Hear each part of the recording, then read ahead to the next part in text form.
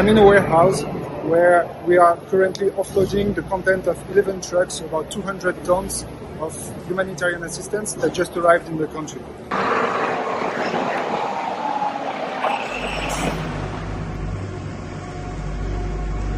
People need food, people need water, people need to be in a safe place above all.